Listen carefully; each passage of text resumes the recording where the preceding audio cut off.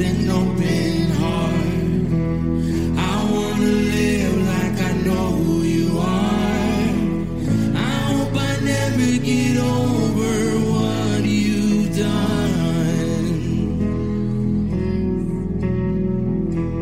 It's not coincidence and it's not luck. I know it comes from above.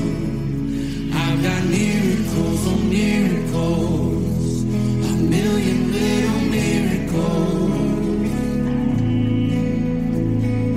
Miracles on miracles, count your miracles. 1, 2, 3, 4, I can't even count them all. Miracles on miracles, a million little miracles. Howdy, folks. I want to welcome you to another episode of Life Around the Fire. My name is David Utari, and I'll be your host today. We are a podcast that is devoted to spiritual growth. And when I'm talking about spiritual growth, what I'm referring to is growth in our relationship with God and in our relationships with one another.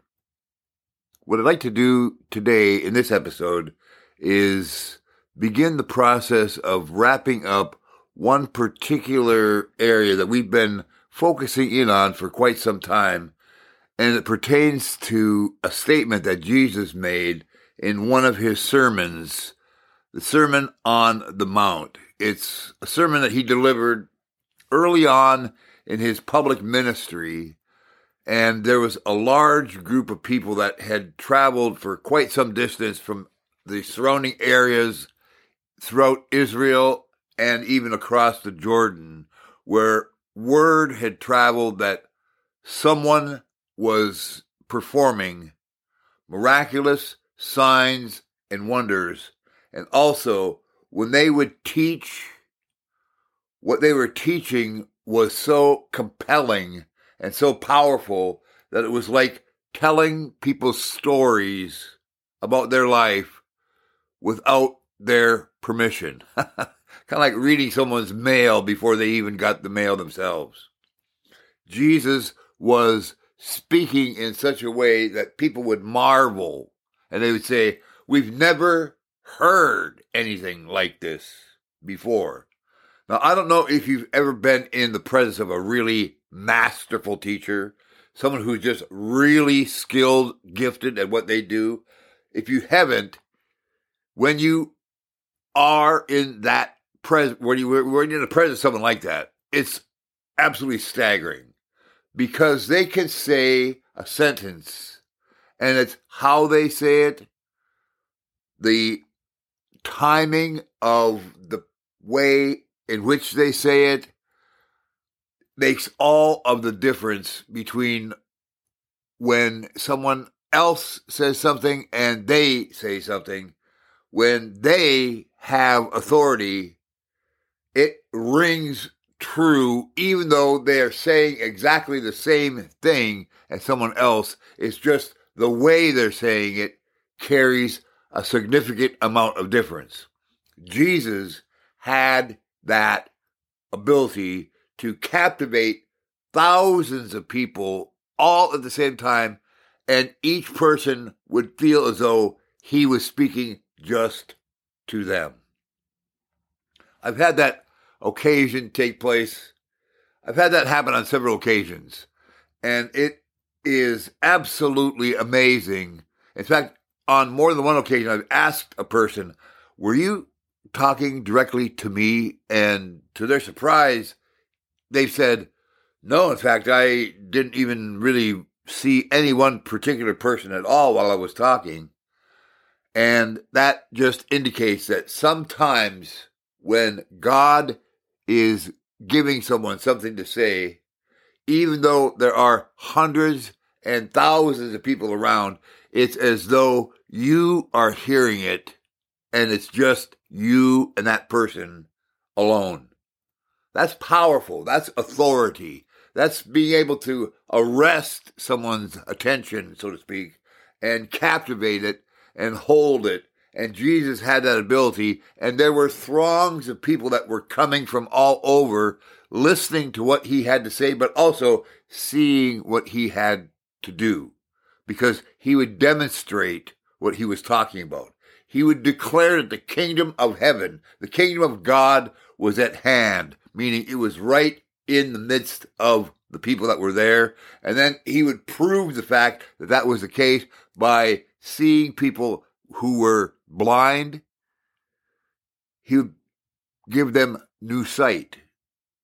People that were leprous, they were cleansed. People that were infirm, their infirmities were gone. People that were crippled would be completely healed from their illnesses. Jesus was demonstrating the words with the works. They were joined together. The word and the works were being presented, and Jesus was showing that this was the heart of the Father. This is what God really looked like. And so people were coming from all over, and one of the statements that Jesus made in this particular sermon is a statement that we've been parked on for quite some time, and it's this: blessed are the pure in heart, for they will see God. Now, breaking that statement down, that statement alone is an amazing declaration of truth. The word blessed, once again, means extremely fortunate. Kind of the talk of the town. You're so fortunate that everyone's talking about what's going on in your life. Blessed are the pure in heart. Now, that word pure means no alloys, no mixture. If it's pure gold, that means there's no dross. There are no other minerals inside of that than gold, if it's pure gold. And to have pure gold requires gold to go through a refining process. And to have a pure heart, we can't purify our own hearts. It would be easier for a leopard to change its spots than for a person to change their heart. We can't do it. We can change our minds, but we can't change our heart. Excuse me. And Jesus is saying, blessed are the pure in heart, for they will see God. And it's interesting, he's giving an impossibility to people. In essence, he's saying no one here on their own efforts can see God. Because no one can purify or have a pure heart. We cannot accomplish that. Only God can accomplish that. And so Jesus is saying, blessed are the pure in heart, or blessed, fortunate to be envied, are the people that realize they can't do it on their own. And they yield over to God and allow Him to do it. Wow. There's a big difference between us trying twice as hard to do something and still not accomplishing it than for us to rest in the fact that someone has accomplished it and that we are relying upon their goodness to see us through the process. It's the difference between wrestling and nestling. Corrie ten Boom, the late Corrie ten Boom, famous statement that she made, I live by it. She goes, pertaining to our relationship with God at times, don't wrestle, nestle.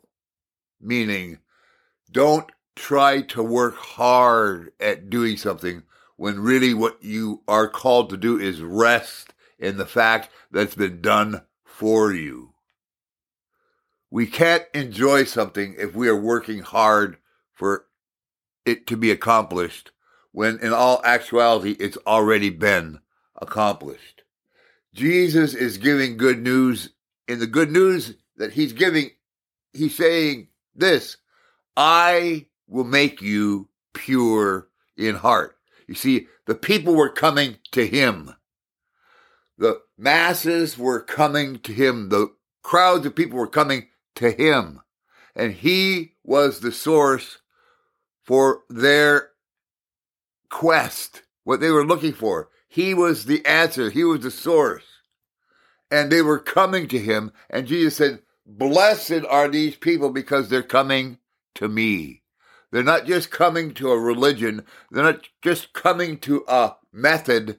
They are coming to me. And they are fortunate and to be envied. He was pointing to his disciples and pointing to the crowd saying, these people that are coming, they are blessed because they're coming to me.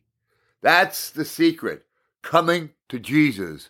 Not coming to a church building, not coming to a group of people, not coming to a set of rules and regulations that we have to work hard at, but coming to Jesus and saying, I trust you, Lord, to be my Savior, to be my Lord. I trust you to be who you said you are. I trust you, God. I put my faith in you. I cease from striving, and I put my faith in you. I've come to the end of myself. I present myself. Lord, please accept me for who I am. I present myself to you. I ask your forgiveness. God, make me yours. Praise God, he does. And that begins the process for us being able to see God. Now, granted, we see him, we perceive him, we know him on different levels. That's why the things that we go through, we don't go through them all at once. Because if we went through the purification process all at once, we would be overwhelmed by it. We would be overcome by it. We couldn't contain it because the amount of work that needs to be done within us needs to be done in stages. We can't handle the amount of effort that it takes for the purification process to actually be lived out. We are made perfect in Jesus. Now we're becoming perfect in our experiences. We are made perfect in Jesus.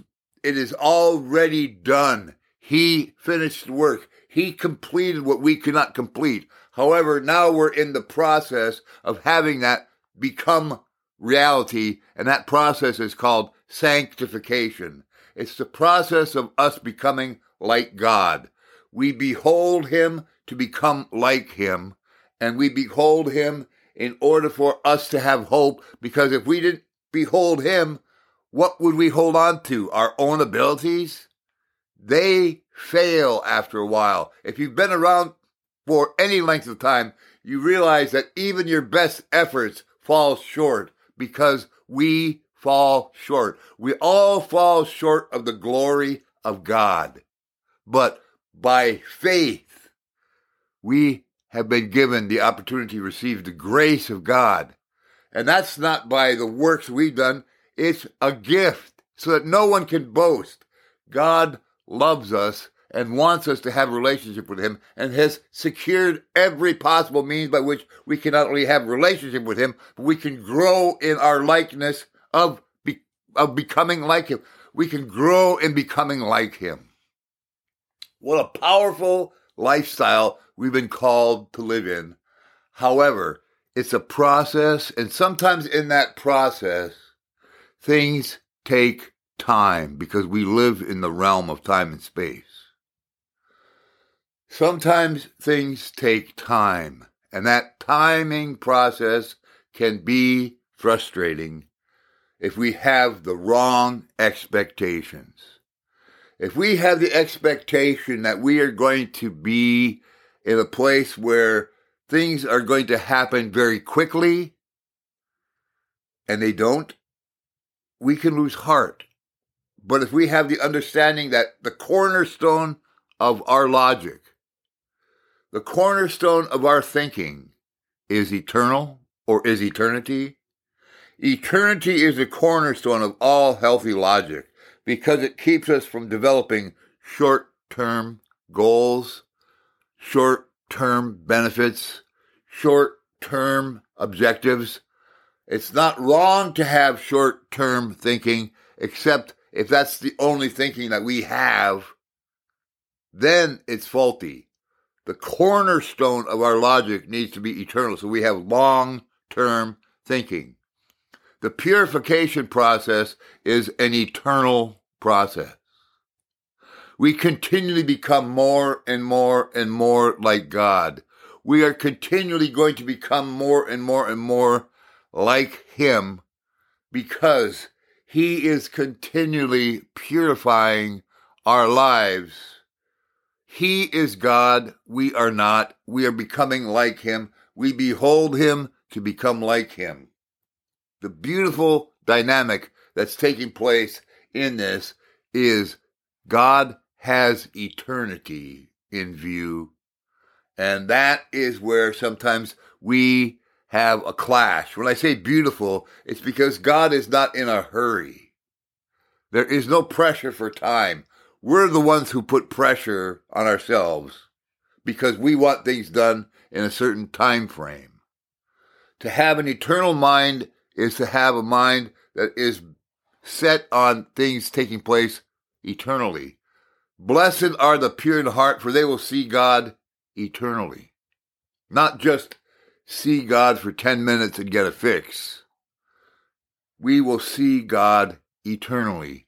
To have an eternal mindset is a very important lifestyle for us to live if we're going to have a lifestyle that is one that we enjoy the outcome instead of being impatient and frustrated, and we miss the opportunity to experience the benefits of growth along the way. God wants us to enjoy life. Sometimes we're the ones who are putting the screws down and make life difficult, not God. God is not interested in us living a miserly lifestyle. There are pressures that we're going to experience that develop character, but it's not God's desire that we would live a lifestyle that is meager, one that is just barely one that can be called an existence, or one that is full of suffering, pain, sorrow, strife, things of that nature. That is not the heartbeat of God. We are called to experience difficulties, but on the other hand, we are called to experience great blessings. Otherwise, Jesus would not have said, "Blessed are the pure in heart," even though the process of becoming pure can at times be very difficult. The challenges can be extreme. The heat that comes to purify us is real. The trials that take place are real. The temptations that we experience are real. But God does not just lead us to them. He brings us through them. He delivers us from evil. He brings us through the problem. And there are times where that problem seems to last a little bit longer, or that testing, that challenge, that issue of life lasts longer. Some of you are experiencing that. Please hear me out. Do not lose heart. For those of you who are leaders and you're not seeing exactly what you thought could be or should be taking place by now, back up and allow God to give you an eternal mindset. Have the cornerstone of your logic be eternal, not temporal, not temporary, not based upon temporary good or temporary goals, but on eternal good, eternal goals. God will demonstrate Himself in your life, to your life, through your life, but it's going to be on His calendar, not on yours. And it's important for us to be in a place where we can yield ourselves, not strive, but yield ourselves to perfection. We cannot work our way into perfection, but we can yield ourselves over to the process of being made perfect. That process at times is challenging, at times is mundane, at times is difficult, and at times it lasts longer than we would like it to last. However, there is an end to it, and when the end does happen, blessed. That blessing takes place, and like in the life of Job, God gave him more in the end than what he had to begin with. And interesting, once we are made whole, the difficulty that we experience leading up to it cannot even match the blessings that are provided once we've gone through it. To go through it, to have that ability to go through things, is to have an eternal mindset. It's to have the cornerstone of our logic based upon eternity and not on just things that are short term.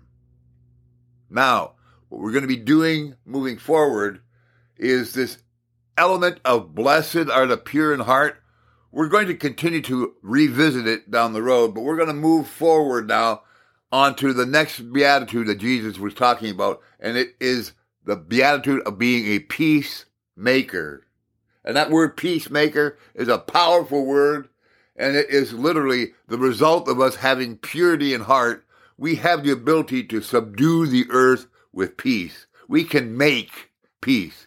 Not just make peace treaties, but we can actually make peace become manifest, like Jesus was able to manifest peace, where he was able to say to the storm, peace, be still. Or he was able to say to a demonic power, be quiet.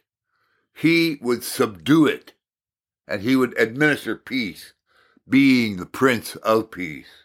And when we become peacemakers, we become known as literally children of God. Blessed are the peacemakers, for they will be called children of God. Let's pray.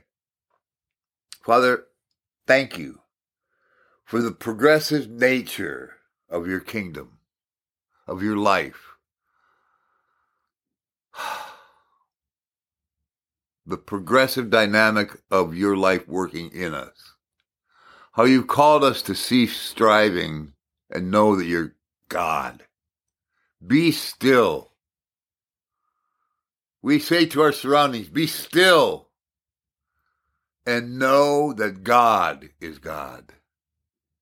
I'm not God. The circumstances aren't God. God is God, and he is good. So, shalom, peace, be still. Father, thank you that you give us power and authority to walk like Jesus, where we are not left as orphans just to struggle through. And for those who are literally orphaned on this planet, God, I ask you by your Spirit to use us to provide comfort, to provide the proper education, to provide clothing, food, shelter. Lord, the blessings that are ours in Jesus, I ask that you would manifest them through us and to the people that are orphaned. But Lord, spiritually, you've not left us as orphans, but you've given us you. You've given us your Spirit, Holy Spirit. You've come in the name of Jesus to not only comfort us, but to teach us, to guide us, to lead us. Lord, lead us into purity so that we can see God. Like the Greeks said, we would see Jesus. Show us Jesus. Holy Spirit, show us Jesus. Jesus, show us the Father. God, reveal yourself to us so that we can see you, know you, and become like you.